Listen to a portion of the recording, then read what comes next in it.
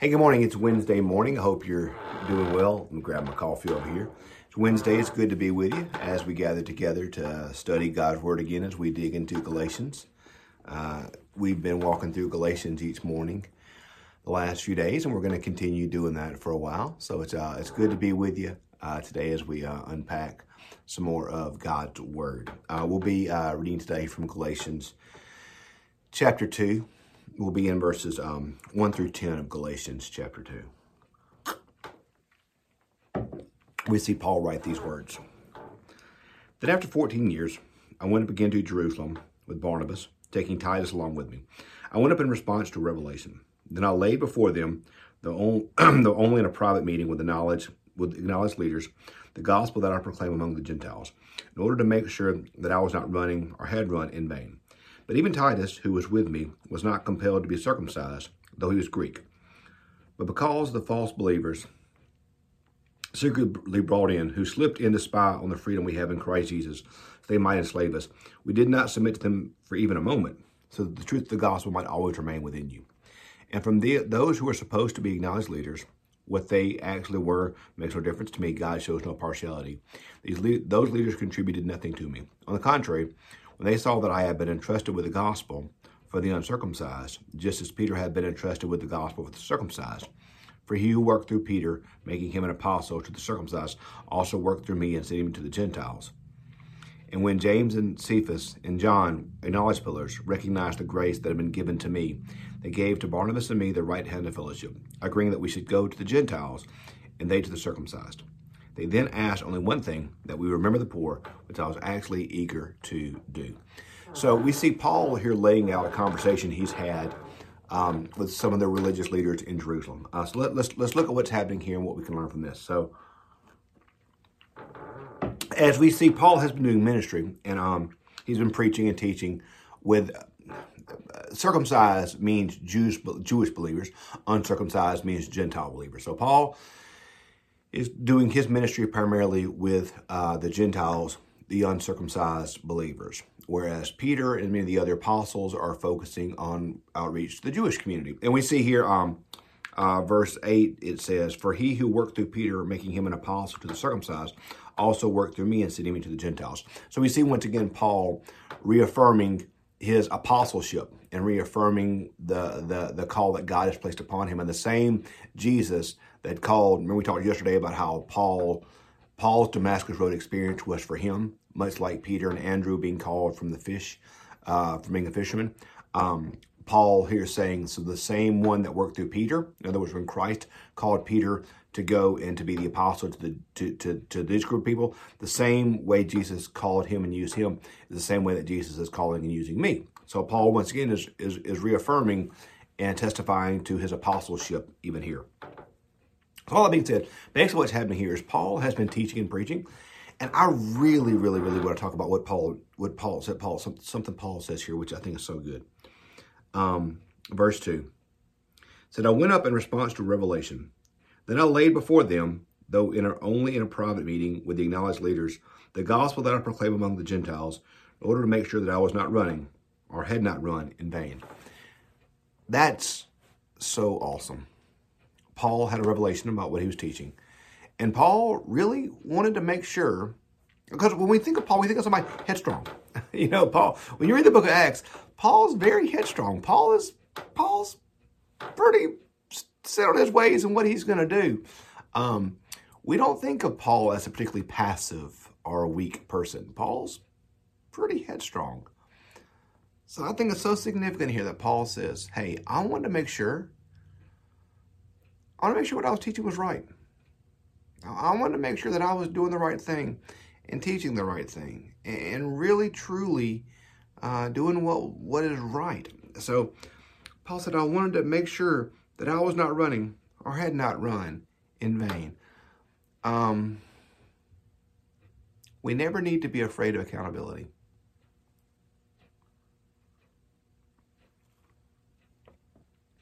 We never need to be afraid of accountability. Even Paul, who I think we'd all agree, Paul's pretty awesome. Paul's pretty awesome. Even Paul understands that he needed accountability in his life. And he needed someone to speak into his life to make sure that he was doing the right thing, teaching the right thing, and instructing the right way. Paul goes to these leaders and says, okay, guys, that's what I'm teaching. That's what I'm doing. Am I right? Is this right? Am I teaching the right thing? Am I sharing the right thing? Am I doing the right thing? And am I right? We all need to have somebody in our life. We all need to have somebody in our life that we're willing to submit ourselves to make sure that we're doing the right thing. I've got folks in my life who will call me out if I'm doing the wrong thing, if I'm not living as I should, if I'm not doing what I ought to be doing, or if I'm not, if I was to start teaching wrong doctrine or start teaching things contrary to Christ. I got a lot of folks in this church, a lot of folks in my life who would say, "Oh, Andy, I don't know about that. You need to check what you're doing. You need to check yourself." And notice what's happened here, though, is Paul submits to this. Paul often said, if someone comes up to you and says, "Hey, I'm going to be your accountability buddy," run from them. Accountability is something that you give, not something that's taken from you. Paul goes to these and says, "Hey, I need y'all to make sure I'm doing the right thing here. I need you to check me, make sure I'm teaching the right thing, make sure I'm doing the right thing. I need your accountability in my life." And they confirm what God's doing in his life. It says they acknowledged the pillars, gave me and Barnabas the right hand of fellowship, agreeing that we should go to the Gentiles and they to the circumcised.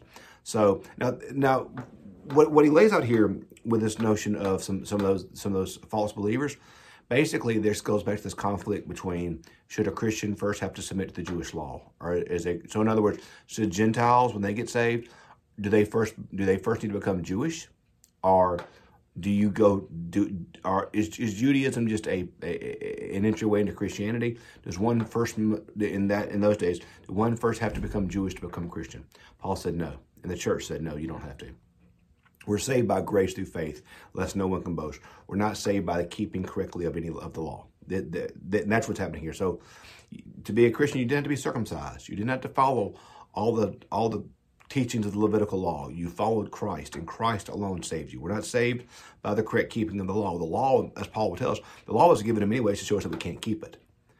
We're saved by grace through faith. We're not saved through the law. So Paul here basically, and this what we're talking about here is going to be really unpacked in the next section. We're going to see this really rear its head again.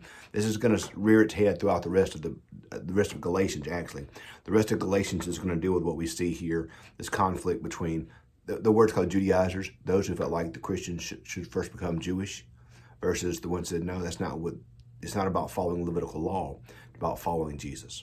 It's not about following the law.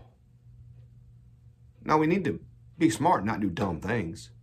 I mean, the law's a means of protection. It's good, but we aren't saved by keeping the law correctly. We're saved by Jesus, and that's what they tell him. Paul, they send out Paul to say, you go to the uncircumcised. You preach Jesus to them. We'll go to the circumcised. We'll preach Jesus to our people. You go to the Gentiles and you preach Jesus to them. So the only thing we ask of you, that you remember the poor in Jerusalem.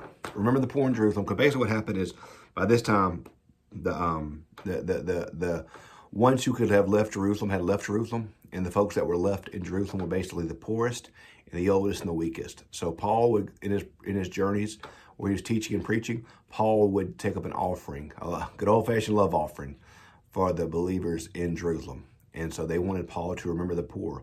Basically, they wanted Paul to go to these Gentiles and teach them about Jesus, and then also take up a love offering so that these Christians that were left in Jerusalem could basically survive, because there was no way for them to work. There was no way for them to make money. They were starving to death, and they were in dire needs. So Paul is asked to remember the poor. In other words, he's asked to take care of the poor in his community, take care of the poor rather in Jerusalem, and proclaim their needs. And so Paul said, I was glad to do that. That's something I wanted to do. So we see today Paul submit to authority, which is a great thing for us to see. And we see once again that Jesus is at work at Paul, and that the gospel is about Jesus and not about anything else. It's always about Jesus. So I think we can learn a lot from Paul today, especially when it comes to submitting ourselves to authority and allowing people to have accountability in our life. And you need to have somebody in your life right now, somebody in your life who you have accountability with, and who, when they tell you something, you got to listen to them. I've said it before. You got to have at least one person in your life that you've given permission to call you an idiot, and you'll listen to them.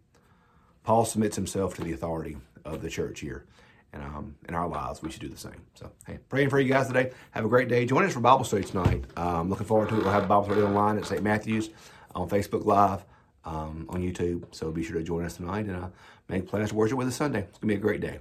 Have a great day. We'll see you tomorrow morning. Have a great day.